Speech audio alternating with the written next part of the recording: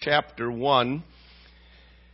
We looked last Sunday at cause for celebration at Christmas is because Emmanuel, God is with us.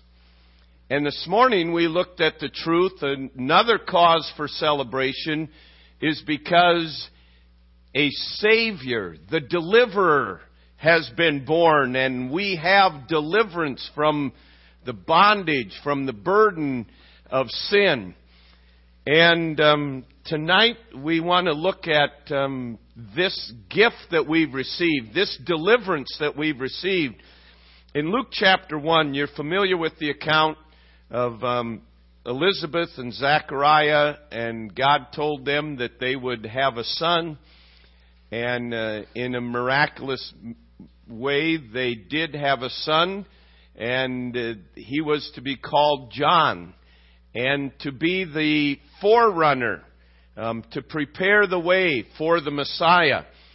And Zacharias, the father, was silent all throughout the pregnancies because of God making him that way. And when he spoke, when John was born,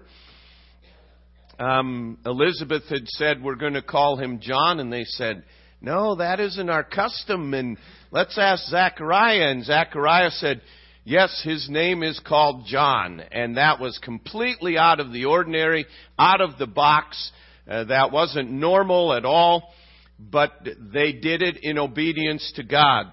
And then Zacharias gave a prophecy, an exhortation. We'll begin reading in verse 67 of Luke chapter 1. "And his father Zacharias was filled with the Holy Ghost and prophesied, saying, Blessed be the Lord God of Israel, for he hath visited and redeemed his people, and hath raised up an horn of salvation for us in the house of his servant David, as he spake by the mouth of his holy prophets, which have been since the world began, that we should be saved from our enemies and from the hand of all that hate us, to perform the mercy promised to our fathers, and to remember his holy covenant, the oath which he sware to our father Abraham, that he would grant unto us that we, being delivered out of the hand of our enemies, might serve him without fear, in holiness and righteousness before him all the days of our life. And thou, child, shalt be called the prophet of the highest, for thou shalt go before the face of the Lord to prepare his ways, to give knowledge of salvation unto his people by the remission of their sins, through the tender mercy of our God, whereby the dayspring from on high hath visited us, to give light to them that sit in darkness and in the shadow of death, to guide our feet into the way of peace. And the child grew and waxed strong in spirit, and was in the desert till the day of his showing unto Israel." Let's bow together in prayer. Heavenly Father, we do thank you for the record of your word that is given to us, that everything that we need for life and godliness we find in your word. And thank you for these accounts of your first coming and the pictures of faith and the hand of you that is so clearly evident. And Lord, I pray that you would help us to see and understand your hand at work in our lives, and that we would be instruments to bring light to this dark world, that we would rejoice in the gift that you have given us, and that it clearly would be noticeable in our lives. We pray in Jesus' name with thanksgiving. Amen. John, also known as John the Baptist, was given a specific ministry. And in it involved, Zacharias spelled out here in verse 76, "You will be called the prophet of the highest. You shall go before the face of the Lord to prepare his ways." And notice verse 77, to give knowledge of salvation unto his people by the remission of their sins. That John's father is saying, John, you are set apart by God. You are the son of the highest, the prophet of the highest. You are going before the Redeemer, and you are to give knowledge of salvation unto the people. Now, we read in John chapter 1 that John was the one that looked at Jesus and said, Behold, the Lamb of God, which taketh away the sins of the world. So he really pointed people, and we read in John said, although he had a great following, John said, He, Jesus Christ, must increase, I must decrease. And willingly gave up his following, understanding this is God in the flesh. And I am a follower of Him. And He came to give knowledge of salvation to the people. In a similar manner, we need to understand what we have and where we are in life. Understand our specific ministry. As believers, we have received a precious gift. The gift of Jesus Christ. The gift of eternal life. Do you understand the preciousness of this gift? It's the only gift that, as we mentioned this morning, He is the only one that could deliver. He is the only gift. He is the only one of His kind. And when something is very rare, it becomes even more precious. But think about it in light of your own life. Think of the changes that knowing Jesus Christ has brought in your life. I mean, we can't even comprehend them all because we have no idea where we would be tonight were it not for Jesus Christ. It's evident we sure wouldn't be here. And a testimony of the grace of God. But it's so easy for us to take, oh yeah, Jesus Christ died for our sins. Oh yeah, Jesus Christ was born of a virgin, lived a perfect life, crucified, rose again, gone to heaven, interceding for us, coming again. You know, it can get where we're so familiar with it that we don't realize the preciousness of this gift. We sang the last song that we sung, the fourth verse. This gift of God will cherish well, that ever joy our hearts shall fill. Understanding this gift of God, we will cherish it well. Understanding it alone, as we've already looked, Emmanuel, God with us, it alone brings forgiveness and freedom and fellowship, as we looked at this morning. And cherishing this. You know, it is a great thing as a kid or as an adult. As an adult, when you give a gift that you see when they open it, they're just overflowing with it. Oh, thank you, thank you, thank you. I mean, when it just bursts across their face, a terrific smile. Oh, just what I wanted. There's great joy in that. Do you understand? God the Father is delighted when we take joy in the gift that He has given us. Now, it's hard for kids to not get in this when they see other gifts here and they open a gift and then they set it down and let's go get another one. And sometimes that's how we are as Christians. Okay, yeah, I got Jesus Christ. Now what are you going to give me today, God? I want a good day today, and I want this, and I want this, and I want... We need to be brought back to the gift, Jesus Christ. And if all God ever did, and I don't mean to minimize, but if the only thing, that would be a better way to say it, if the only thing that God ever did was send His Son, Jesus Christ, we owe Him our all. We should praise Him forever. And we have been given this precious gift. But with this precious gift, there are privileges and responsibilities that come with this gift. Turn to 1 Thessalonians chapter 2. 1 Thessalonians chapter 2, and notice verse 4.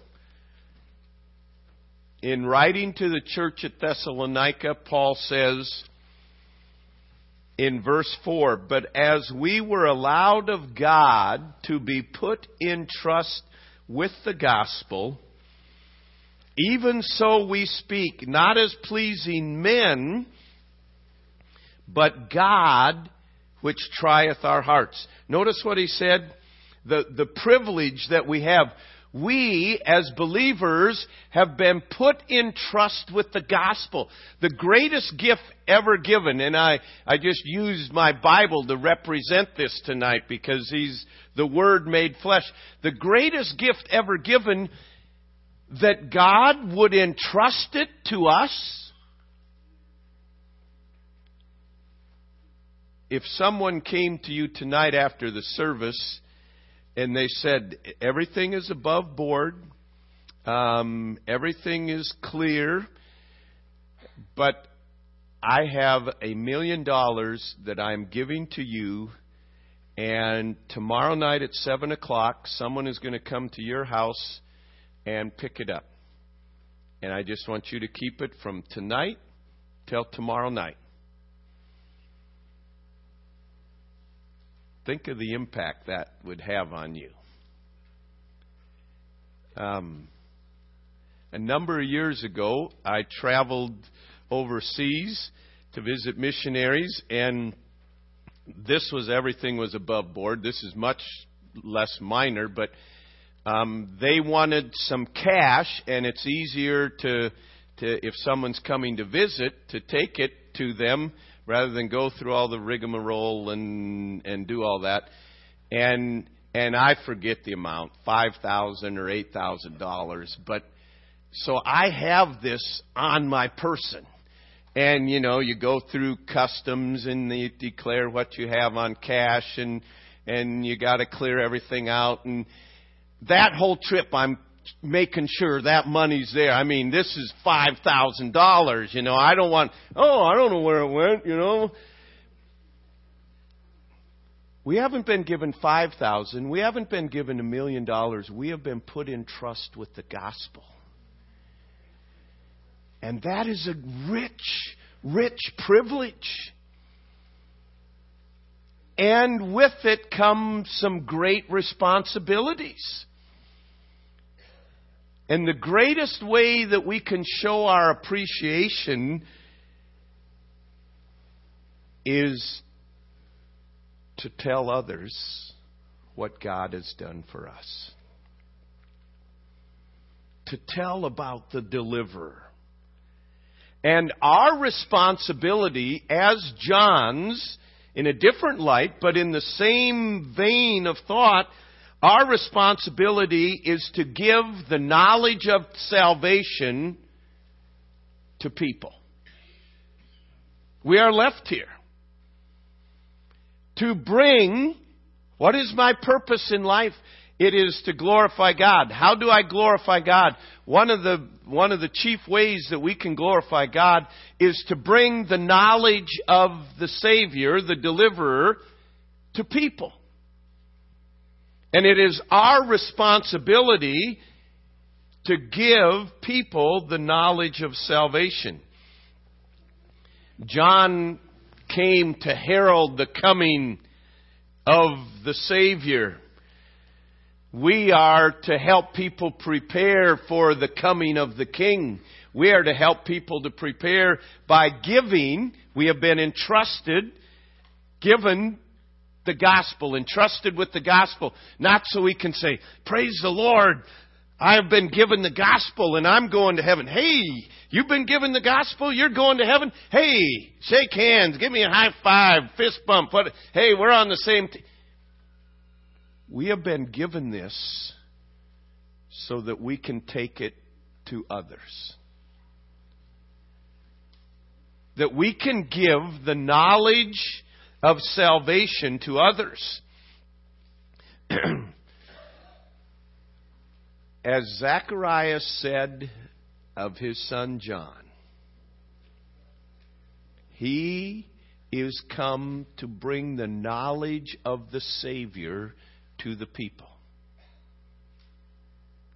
Do you understand? One of the things that we will answer to God for is being entrusted with the gospel. What did we do with it? How did we bring the knowledge of the Savior to others? And it is our responsibility, it is our duty, it is in something that is involved in our thanks and appreciation to God that we should bring the knowledge of salvation to other people.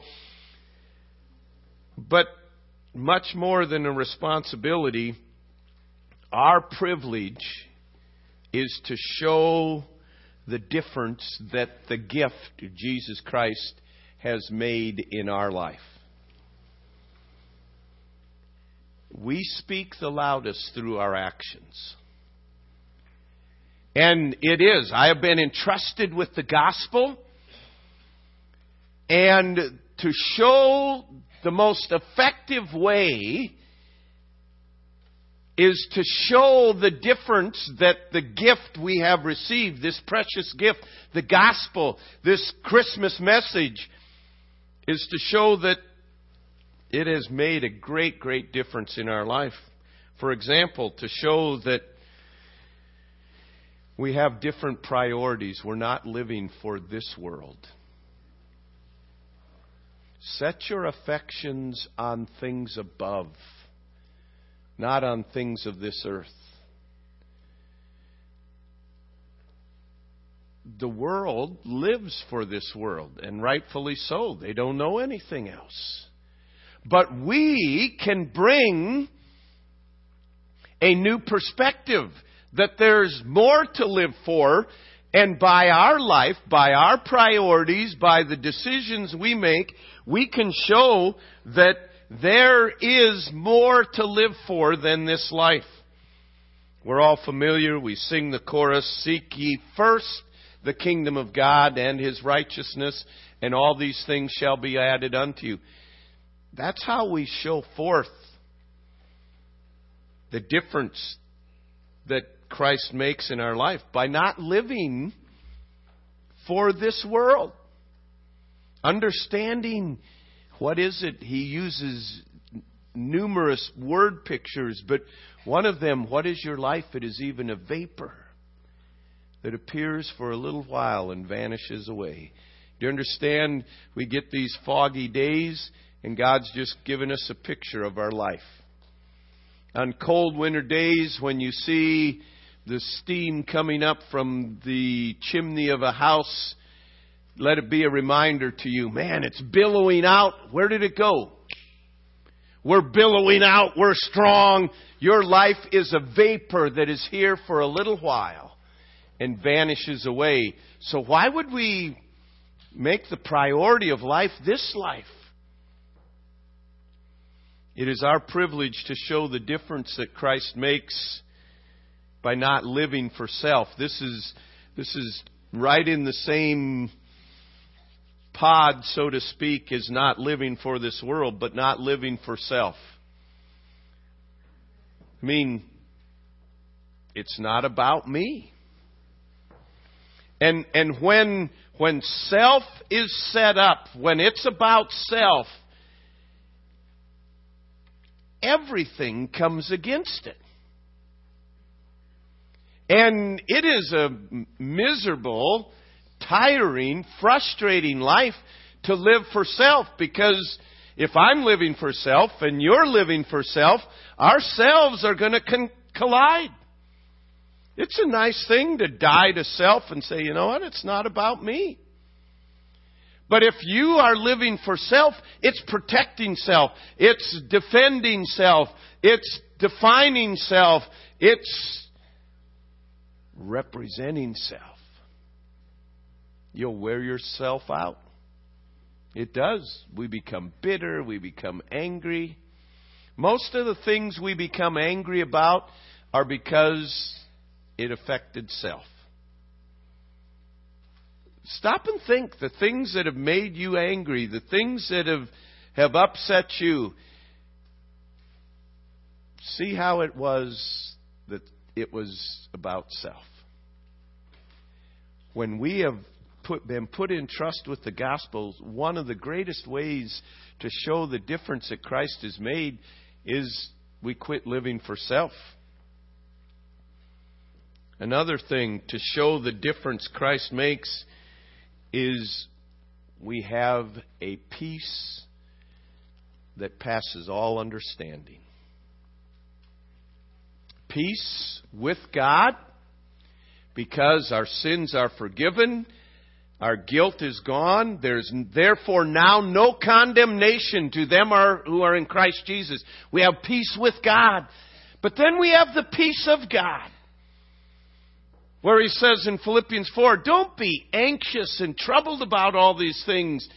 Rather, in everything, with thanksgiving, let your requests be made known unto God. And he says, and the peace of God, which passes all understanding, will keep your hearts and minds in Christ Jesus. John 14, he says, in the world you will have tribulation, but be of good cheer.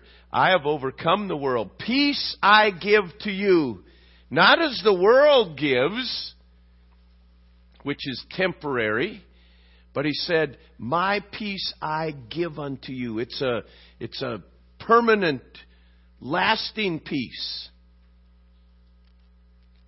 Okay, I have this gift. How is it manifested? Not just in I'm able to share the gospel, but I'm able to show the gospel.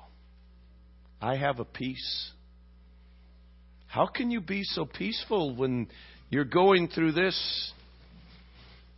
The Lord is my shepherd. I shall not want. The privilege of God has put me here to show forth His greatness. Today I wake up, I can have the privilege by living for Him, by allowing His peace to rule in my heart. I have the privilege of representing Him. As I've said before, we often said it around our house. You know, let's go cut wood. Oh, do we have to go cut wood? No, you get to go cut wood. Sometimes as Christians, it's like, oh man, I know I need to be doing, do I have to? No, we get to represent Him.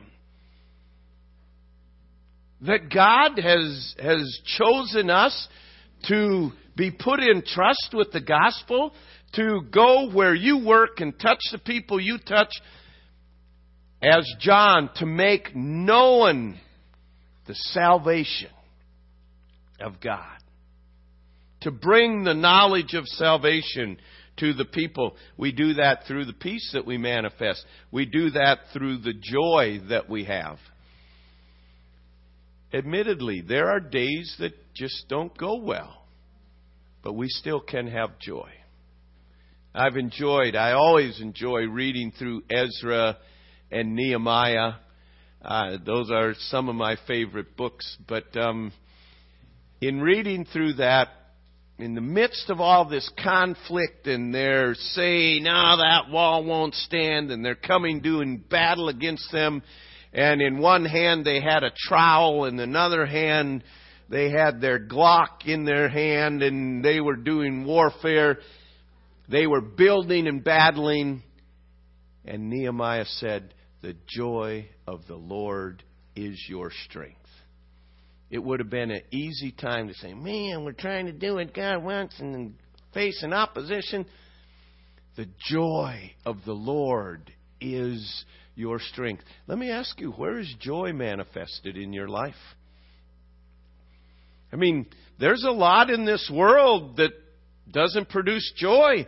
And when you go to work, there's people that literally have no joy in their life. You know, you live with them and work with them. All they think about and talk about is going and trying to drown their sorrows on the weekend. And they're watching your life. And they're seeing, okay, that didn't go so well for him. Do they still have joy? You know what? Deep down inside, they hope you really do. They may not give that impression, but they want to find somebody that has something that they don't. Because they know what they have is not enough, and it isn't. Without Christ, it is not enough. But it needs to be manifested in us. You know what? Part of it's the simplicity of the ministry of a smile. I mean, that's a simple way of ministry. Well, I don't feel like smiling. Well, so what? If you only did what you felt like, what would you do? Not much, right? I mean, we as Christians ought to have the most joy that there is.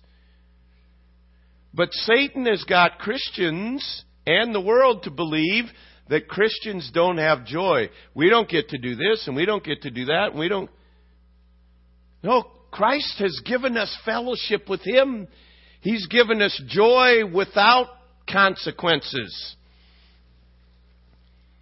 It's our privilege to show the difference that Christ makes through the joy that we manifest, through the love that we show. Caring for those who don't care for you. Now that's genuine love. Caring for those who don't care for you. It's exactly what Christ did for us, isn't it? Now that's the hard part. Because we like this reciprocal love that I'll pat your back, you pat mine. Well, I've done for them. Look at I've done this and this and this, and they haven't done anything for me. That's not love. I was nice to them, and in fact they rejected it. Now you're starting to learn the heart of God, aren't you? You know what? We can't do this without Him. But when we have the gospel, when we have Christ, it is a privilege to show the difference by learning to love.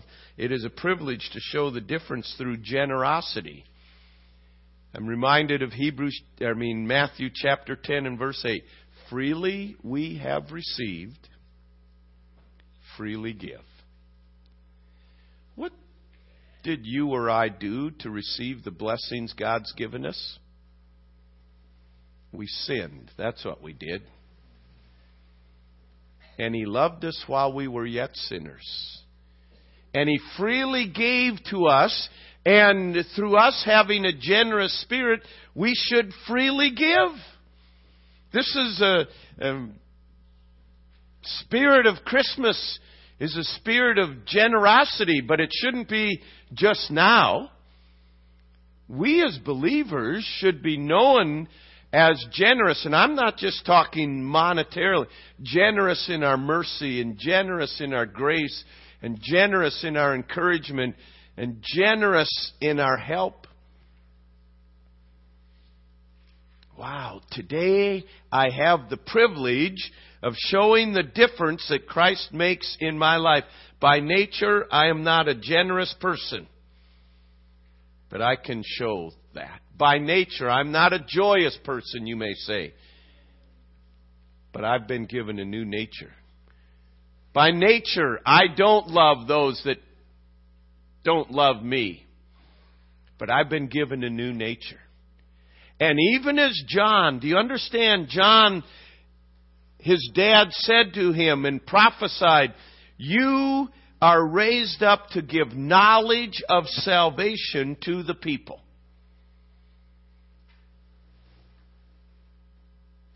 That is what is true about us. You are raised up because you've been put in trust with the gospel.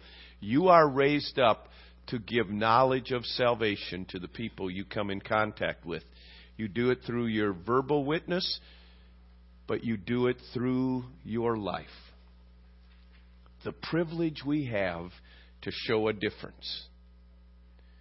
So, when there's a conflict at work or a conflict in business, do we respond just like the world does, or do we show a difference? See, we have been raised up to bring the knowledge of salvation to the people. What a high and holy calling every one of us has been given as a believer. What a great responsibility, but a great privilege. God, you can use me as an instrument to help someone come to know you. Indeed, He can. He didn't save us to say, oh, praise the Lord, I'm saved. He saved us to change us, to make a difference with the people we come in contact with. Heavenly Father, I pray that we would know the calling of you on our life and understand that we are left here to bring the knowledge of the Savior, the knowledge of you, to the people you bring in our lives. Lord, I pray that we would take personal responsibility for this wonderful calling, for this great privilege. And Lord, I pray that there would be joy throughout all eternity for people that you have used our lives to touch, to plant, to water, because of our words, because of our peace and joy, because of our priorities, because of our generosity, because of our love, because of the other aspects of the fruit of your Spirit, because of you changing our lives. Lord, I pray that we would have a renewed commitment to representing you and bringing the knowledge of salvation to the people you have put in our lives. We pray in Jesus' name with thanksgiving. Amen. Let's